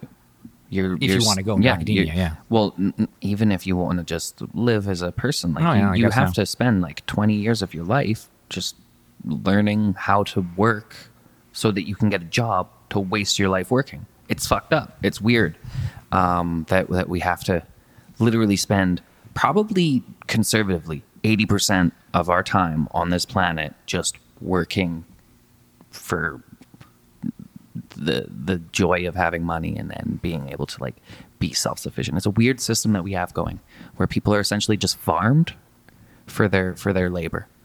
It's fucked up. And there are social norms to keep people doing that too, and which makes it really hard to just be independent and work for yourself and work for your family, and create what you want to create, because you have to navigate these expectations, like you were saying. There's this pressure to get a sort of universally accepted, respected career or respectable career. Yeah. I think the whole like comparing yourself to thing that we do nowadays doesn't help with this, because I see some people and they're like 22 and they're just living their life like a fucking boss, and then I'm like, sitting up in Canada freezing my balls off trying to cure Alzheimer's, and it's like, what the fuck did I do that did I kill someone in my past life that I don't get to have fun on a yacht? Are you when you say that, when you do that comparison, are you comparing yourself to people who are more successful financially, or Yeah, or that's people what I mean. who like I look at Justin Bieber, the kid's like fucking 6 years younger than me, and sure he has like talent or whatever, but like he's like 21 and he lives like such a cool life. Like I wouldn't want it, but it looks really cool. But I think like there's a lot of stuff under the surface. But it's just like those kinds of things. Like life is so unfair, and then to top it off, everyone has to die. So you get some people who just get this extravagant ride for their entire time that they're here, and other people who just get this shit ride. Like I don't know. It's so unfair.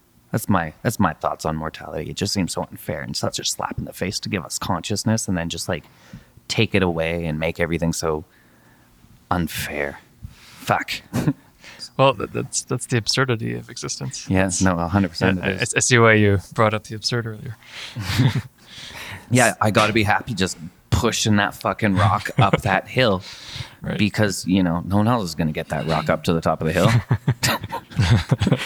So personally, going into the question for myself of how I deal with it, I've realized that in my, again, because I've been hit with it so hard by doing this degree and becoming more okay with my own non-depressed state of life, that I need some sort of tangible creation that I find has meaning. And I know that's life fulfillment, but like for like going to Gunner's point, where he was mentioning that he just wants to put something out there that someone can use. So he was talking about, for example, he would write a review paper or he would publish his research. Personally, for me, to me that is a meaningless contribution. Because sad. Oh man, for me, just sitting all over. Is it because Gosh, the that universe is eventually going to die in a heat death? No, it's not even that. It's just to know that anything I publish or anything I research from a realistic standpoint is going to push that boulder such an unmeasurable, minuscule, tiny amount that and I would have, in the hour and percentage of my hours of my life that I would have been put in to make that research or write that review, the amount that I move the world's socialism boulder up the hill is going to basically not move. But the thing is, when you have 7 billion people on the planet and everyone's pushing that boulder an inch, like that fucker's going up to Everest. Yeah. So the other thing is, like, for me, I look at every hour I spend, which I wish I didn't, but I look at every hour I spend as a personal fulfillment, but also like a societal boulder pushing fulfillment. Yeah, you have your personal boulder and the society boulder. And for me, I think that the both those boulders could be pushed further by me not doing what I'm doing. How though? So yes, I can push this boulder. Yeah.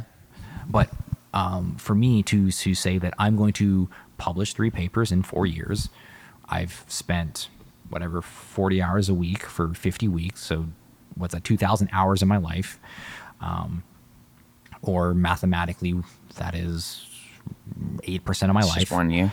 But like for all of it, yeah. for 4 years, for assuming an 80-year life, that's 8% of whatever in my life, to push it that little, to push, I'm not only basically not moving my own boulder, I'm barely moving the other boulder.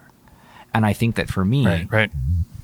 I can net more boulder movement by doing legitimately almost anything else. Well, that's a. Do you mean like you might be able to find a new boulder that needs to be pushed? Well, I would find a new boulder. Through ingenuity? There's only two. You know? There's only 2 boulders, but I might be able Okay. to. I might be able to just, if I did something else. Yeah, like if you were a Push that YouTuber or boulder. something, So you'd make more of an impact on society than publishing stuff. and more personal fulfillment. yeah. If I was just say, let's just say I made shit all money, but like I was working at so let's say I was a high school teacher. That, as of right now, personally, a high school teacher pushes both those boulders more than what I'm doing right now. Right. But how though? Like because if your own personal boulder is My own personal Like- boulder is like- never work it's so for me anyway.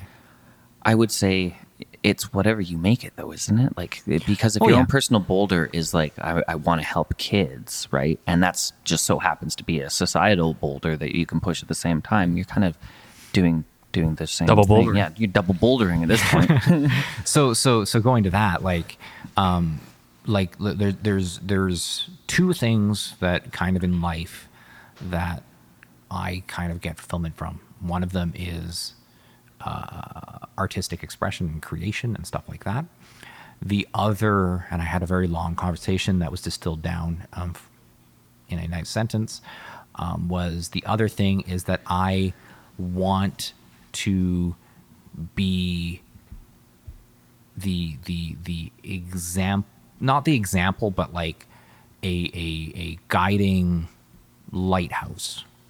So in what that means is to show, to live a life that is representative, to show people who did not live with great privilege that they can still get through everything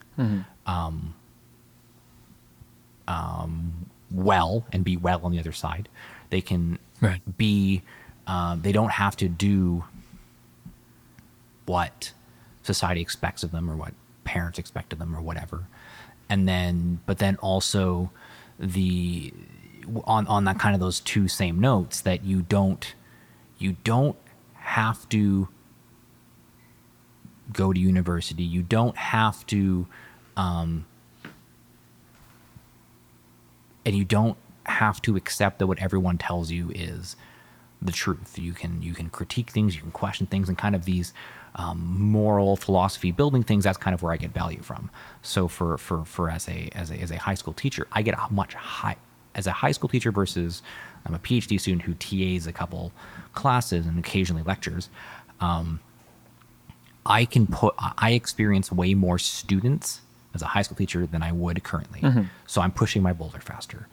And then in terms of the artistic expression, because I'm making more money, I kind of don't like the politics of the job and everything. But that would allow me to do a lot more of my artistic expression. That would allow me to travel and by traveling and making artistic creations through traveling, I can then, it's furthering the idea that I can show people who didn't have a very privileged upbringing that they can also do the same things I can do. Yeah. So in that, so like when you think about it that way, I'm pushing my boulders faster. Well, This, what I'm doing now could push my boulders faster in the long game. Yeah. But as Yeah. of right now, because, maybe I'm a bit skeptical, I have to still accept that I don't know if this is going to really change anything. Yeah. It could. I got this podcast from it. I'm quite happy where I live. I wouldn't one of the reasons I'm doing my PhD is because I just kind of am living in the city where I can, and it's I either did a PhD or I continued teaching, and I said I'm going to do a PhD because I don't know.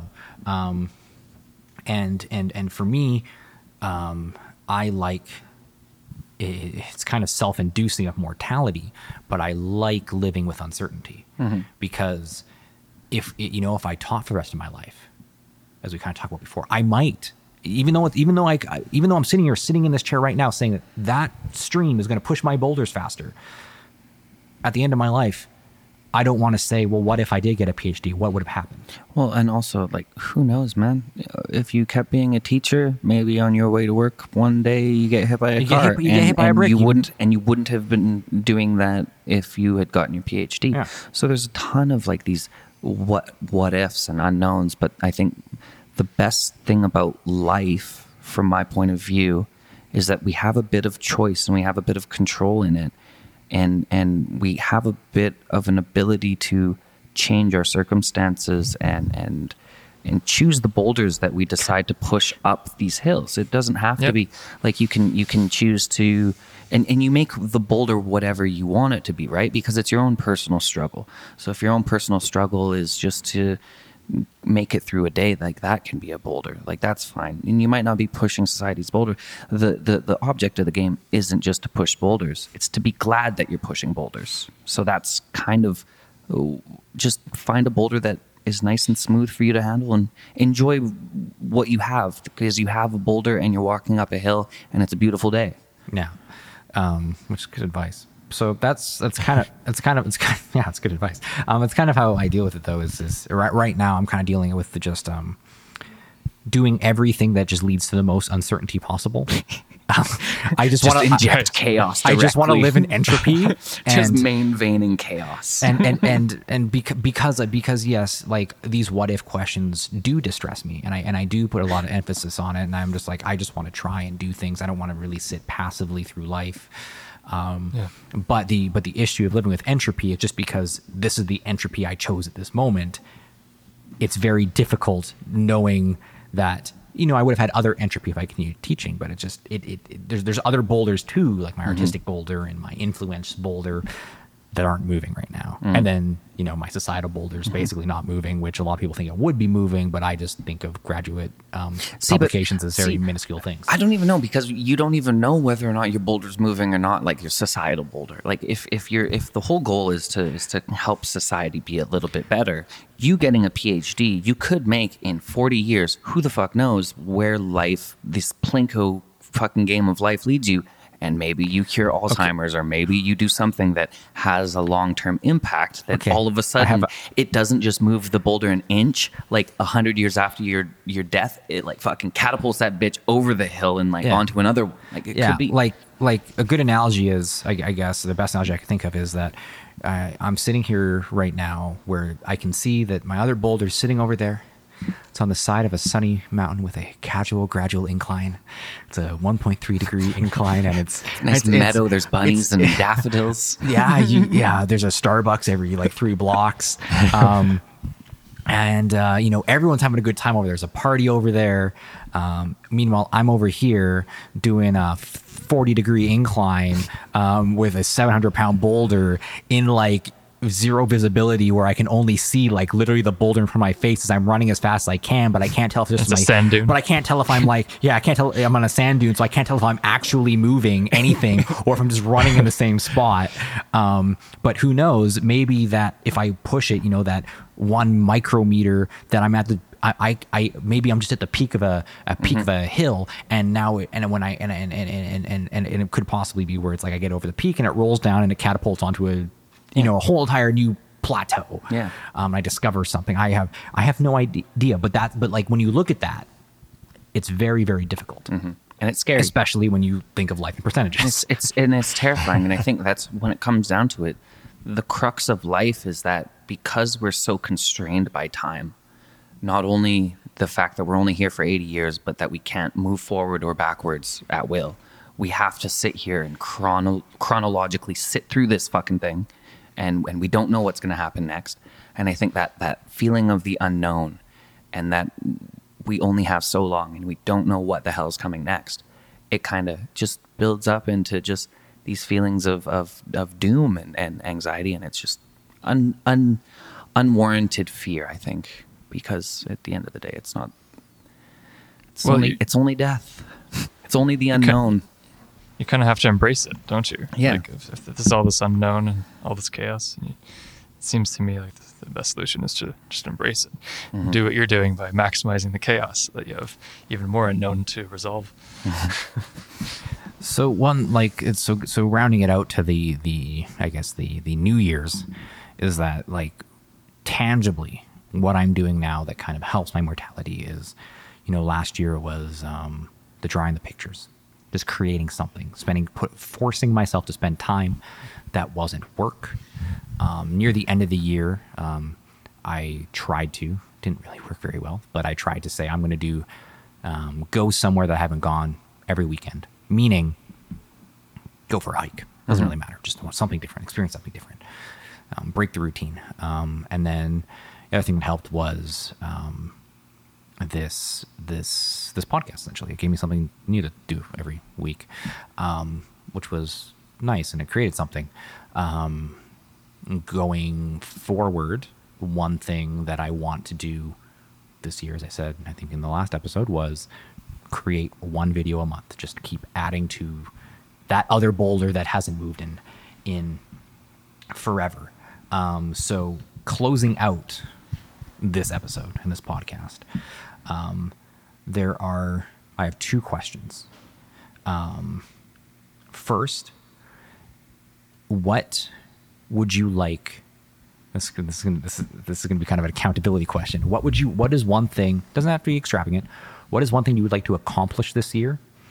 And then, what is at least one thing that you 100%, at least one thing that you like to accomplish before your inevitable not black abyss? Jeez. So I can start while you two think about it. So like, for example, nothing too extreme. Like one thing that I would like to accomplish here is I would really like to at least make 12 videos of some kind, whether that is the science Anthony Bourdain thing that I've been talking about for literally 6 years, 7 years, 8 years at this point. Time is a thing that is a pain when you work. Haven't been able to do that, so create something in a video content. It could be something as simple as a vlog. It could be something as simple as as complex as one of my science ideas in my head. That's basically what I want to tangibly accomplish this year. There are other things I need to accomplish, such as passing my oral defenses and all that stuff, but those don't actually add to my boulder rolling, personally, that I can see because I'm in a fog and I'm rolling uphill and I can't see shit. And I'm insane. Don't even know if you're going uphill. You're just running with a boulder. Yeah. For all I know, one leg could be longer than the other and I'm just running in a circle. Oh my God. What was that movie, The Sahara or something? They said that? Yeah. And then, things just, yeah. The other thing that I would like to, this is not necessarily before my death per se, but it's something that I'm starting with my work in air quotations trip to Portugal, Lisbon, Portugal, you city then country, is I would like to put money aside to start doing something travel-wise every year. Which really sucks for me because I'm a very materialistic not very materialistic person, but like, when I sit there and like, for example, this work trip is going to cost, let's say $3,000. Knowing that $3,000 could buy the noise canceling headphones for my flight that I want, because I just in case there's a baby and I can't sleep, I'm going to go insane. I know that. I just know. Dude, last time I flew from Lester B. Pearson International to Lisbon, baby crying from 1 in the fucking morning all the way until like 7 or 8. So I'm going to get some noise canceling headphones because I know it's going to be a good investment. It's going to happen. And I'm going to buy relatively expensive ones. And, other things I could get, like with that money, I could buy podcast interface that I would like better than this one. But at the end of the day, things that would help making videos, just make it more easy. I could do all that, but I want to start putting money aside for travel. Because I guess with this trip, I realized that it's not really super expensive. Really, it's just you spend your money on a lot of stupid shit every year. So I'm going to try to spend less money on that stupid shit and try to travel once a year. So actually this year, because technically Lisbon's a work trip, I'm trying to do one more at the end of August or something Where'd like you that. go? No idea. I haven't chosen yet. Do like Eastern Europe. It also depends on how much money I can save up by that time. It's cheap. It's cheap in Eastern Europe, I hear. I Comparatively. yeah, I hear that too. But, Also cheap in Portugal. but like, it's like if I have $1,500, Yeah. what's that? Yeah. I have no idea. So that's the thing that I'm going to try to do going forward, and that's kind of accomplishes what I want to do before my death, which is I want to see things, but I don't want to see things. I want to really see things. So one thing I don't want to do is I don't want to personally do what a lot of people do in their once they kind of graduate high school, where they tend to see a lot of different countries in Europe and Eastern Asia and all that stuff, but they don't really spend time there. Yeah, they just tour through and party pretty much. Like for me, for Lisbon and Portugal, it's like I'm going to go there, and I'm going to and I really want to stay there for 5 to 7 days, because that's what people say you can stay in Portugal and you can kind of see literally everything in that area for within 10 days. And I kind of want to do that and not just country hop for the sake of saying I've been to a bunch of places. Yeah. I want to Airbnb everywhere, because I don't want to I don't want to live in a hotel, because I want to kind of more experience more. Yeah. No, you got to get that intimate view of the world, I think. Spend a little bit more money at the Airbnbs to get a good view. Don't Airbnb is so cheap. You can find those gems that are like Oh, yeah. $50, and it's like, oh my god. I found one for Lisbon. I get to see over whatever what is it, Mediterranean? No, that's the Atlantic. It's actually Atlantic, because Yeah, they're right on the outside. I get to pretty much stare right out my 5th floor window and look That's right cool. at the Atlantic. It's beautiful. But like It trips me out staring out into the ocean. and it was very like the interest, like and it kind of sucked in a way, because I'm staying for 11 days, I think. Whereby most Airbnbs there are, no joke, $35 a night. I spend I think $88 a night. Yeah. Which is, it stacks up over 11 nights. That's a good Airbnb. But I don't want to do it and then realize I didn't do it the best I could have. Yeah, that's fair. So who wants to go? What is one thing you want to accomplish this year, and what is at least one thing you like to accomplish before your death? Don't give me your whole Taylor, bucket you got list. it? Taylor, Sure. you got it. Well, I'm actually I'm actually going pretty hard on the resolutions this year. Oh, it's more than running. You totally told us running. What? You're going hard on the resolutions this year? So you're doing more than running. Oh yeah. Oh, I'm so excited. I love hearing this. Okay, let's go. Well, I'll give you the general one. The general one is that I have an issue with like finishing projects. I'm really good at starting projects and having ideas and then starting it. Yeah, but actually like making a plan and a timeline to get all the steps for the project concrete and finish it. That's something I've struggled with. So I want to be able to like finish this year looking back and seeing that like I actually finished the projects I started, and I have a few that I want to do.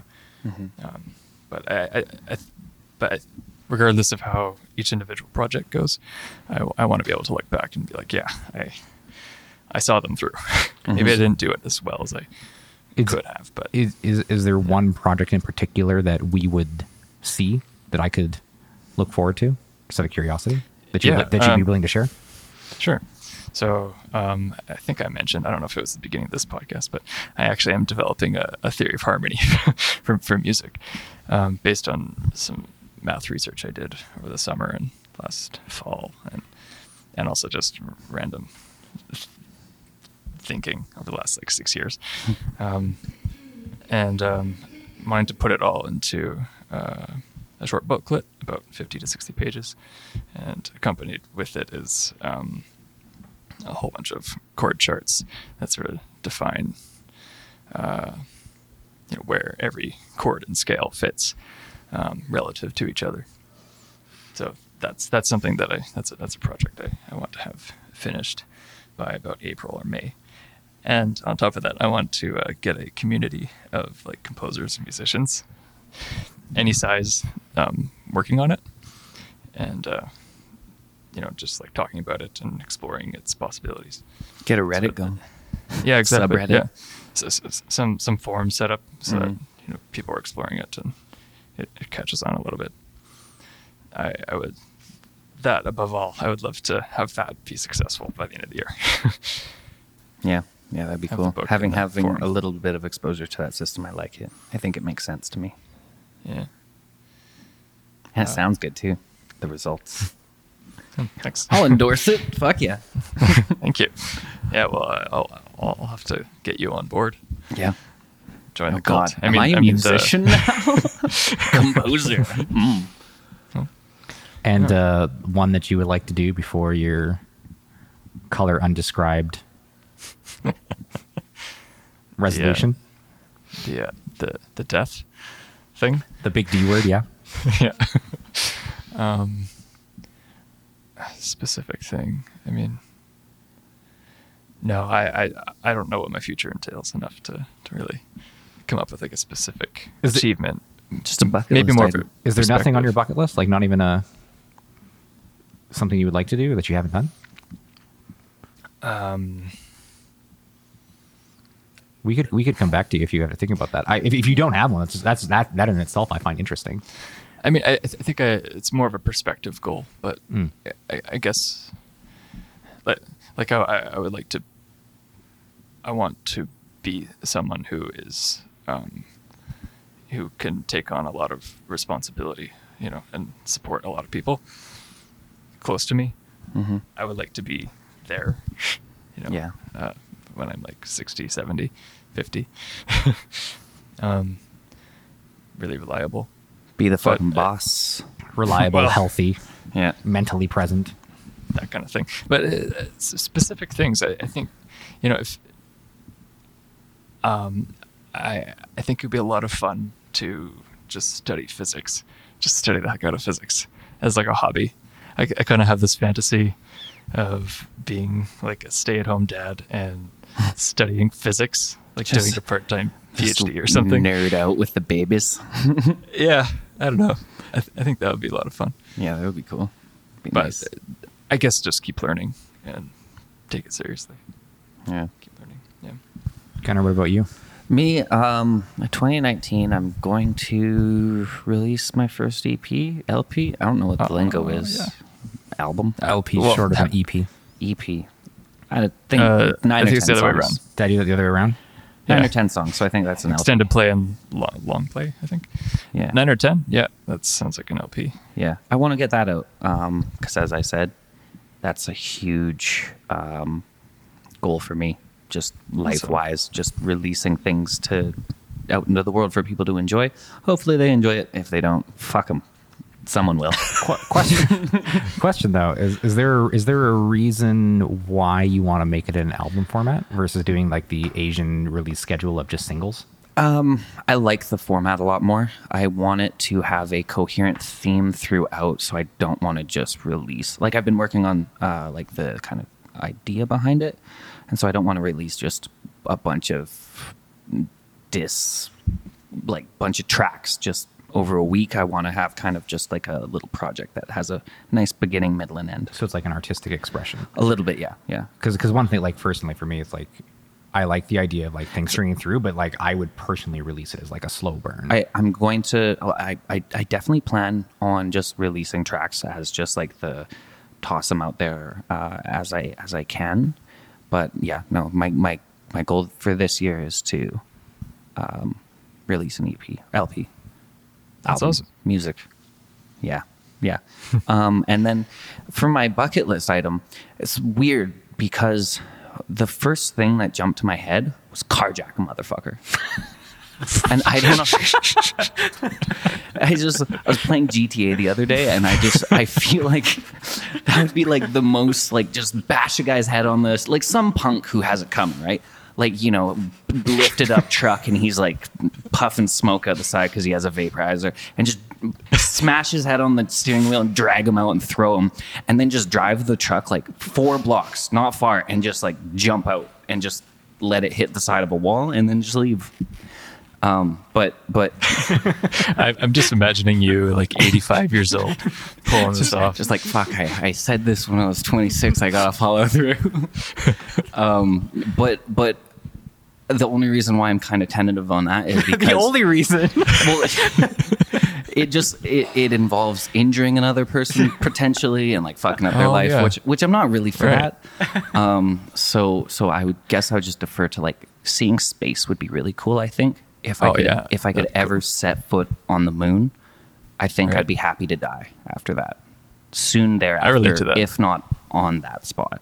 I think that's just, to me, that's the embodiment of like humanity being able to go out from literally our crib of our home of Earth and going out into a distant planet or like Mars or the moon or anything like that, going out into Right. space. If I could see that personally, I think that'd be fine with me to be just, that's a good way to end the day. So would you- Paginate the Like chapter. theoretically, if Elon Musk came to you and said, "I'm sending you to Mars," I'm not just going to kill myself after that. I know, but would if you had the opportunity to what is it, a 20-year flight to Mars? No, it's two No. months, something like that. No way. Yeah, it's No. not that long. It's, Well, you get them while they're kind of close to each other, so they're really not that far apart, and you're going pretty fast. I don't know if it was It's 6 2 months, months. I think. 6 months. Yeah, journey. yeah. I think it's like 6 months to 3 years. It's definitely within that window.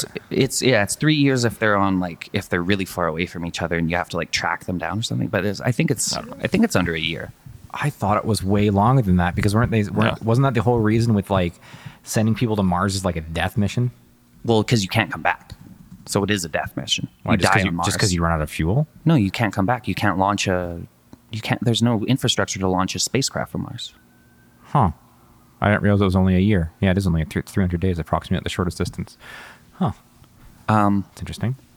But But to you- answer you- your question, no, I can't go to Mars. I actually looked into that because I would love to be part of what is that Mars project? Because they had one. Yeah. I can't remember what it's called, Mars Yeah, Discovery anyway. Project or whatever. And one of the things that you can't have is broken bones that are fixed with metal and stuff like that. So I'm Oh, actually man. I can't colonize shit in space because one of the things that you can't have is an internal metal fixation, which I have. So But assuming like because that's if just more. if Elon was like, "Yo, I'll fucking bend the rules," I'd be like, "If you can give me 90% probability, I'll make it there." Yeah, I'd do that. So you need some sort of probability. You wouldn't take the risk. I wouldn't be the first person there. Like I wouldn't join the first. first few missions. Right now, just out of curiosity, right now, if you knew 100% 365 days, you would be on Mars. Would you leave right now? No, because there's nothing else See- there. Really. see, you need to be older, Yes. or- I guess I like right now. I wouldn't really want to because that's literally suicide. Like you're going there. There's like could be not a even pioneer. there's not even habituation anything there. Like if he had a little colony set up at Mars, that'd be cool. You'd be immortalized the rest of humanity. 100%, but you could do that just by fucking shooting yourself out into space in no general direction. But it's free this time. I guess. But if he was like, "Yeah, I'll send you to the moon and back," I guess like I'd. No, you don't get to come back on. Well, It's only 5 days. I think just space on a bucket list would be a really cool thing. Being a part of that journey, being a part of that chapter in humanity, seeing that open, Right. I think is really special, and I think we're at a really an interesting age in humanity's existence where we potentially could see that happen. So I like it. Because you realize we have to not let you come back, because if you come back and you get to live long, you're going to eventually just carjack a motherfucker and smash the sidewalk. And we're just really trying to prevent that scenario. Send me off planet so I don't carjack anyone. All right. And this is episode 016. Remember that everything we say is not fact checked. And if you want to continue this discussion, let us know whether you have whether you think about mortality, whether or not how you deal with it. Maybe not tweet Gunner; he already thinks about it a lot. But I'd be very curious personally to hear your struggles or hear your ways that you cope with it. Whether or not you disagree or agree with any of our points in terms of whether or not we should or should not talk about this at an earlier old age. All these things that I would like to hear from you. You can get us on our various Twitter accounts, which are just our names, except for Gunner, which is Gunner Reese, which is RHYS. Yep.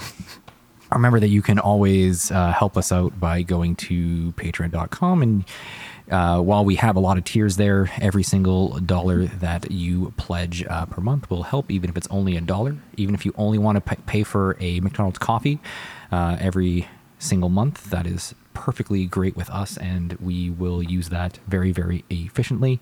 Other than that, you know where to find us if you're already at episode 16. This is 016, a discussion on mortality, and we are out.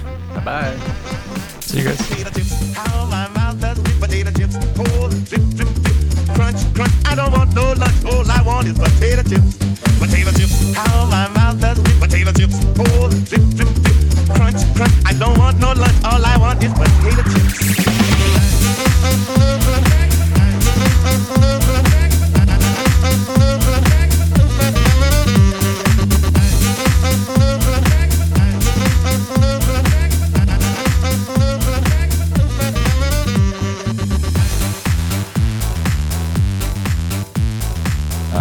I wonder if that's one reason why maybe like people who are more privileged in terms of financial success are less fulfilled, because you can generally see the people who are more financially stable generally say that money doesn't buy happiness.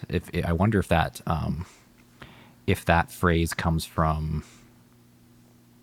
the idea that sorry, what was I going to say? I'm wondering if that phrase comes from the idea that because everyone in your family is so financially stable, that you get less opportunity to help other people in your family. Because I feel like if you're coming from a scenario of like less privilege, a lot of people, like I've read this on Twitter a couple times, actually last week from one person specifically. They talked about like how the main reason why they're doing a PhD in the first place is just because they want to help their family, who's I think from Africa somewhere. Okay. That's the entire reason why they're doing it.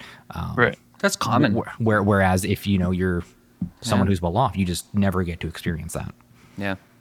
But it really limits the options to help out, because like if you have money, then you can't increase opportunity through giving money. The only way you can do it is by like, I don't know, trying to encourage them to have a better insight in their life. And that's complex. Yeah. That's like, it's way easier to write a check. I wonder if that's also way easier to write a check. I wonder if that's also the same reason why most people say that eventually you'll want kids, because it allows you to, if you can't give that opportunity to your family, you can at least give it to your offspring, who are basically babies who can't function. Well, it's interesting because like your offspring are just like a continuation of you, and you have an ability to like impart all of your ways of thinking and all of that thing onto like this crazy next theories. generation. Yeah, all your crazy theories. 9/11 was an inside job. And you can tell them all this stuff, and they will live it. And so it's kind of a way to achieve immortality of your ways of thinking and ideas in a way.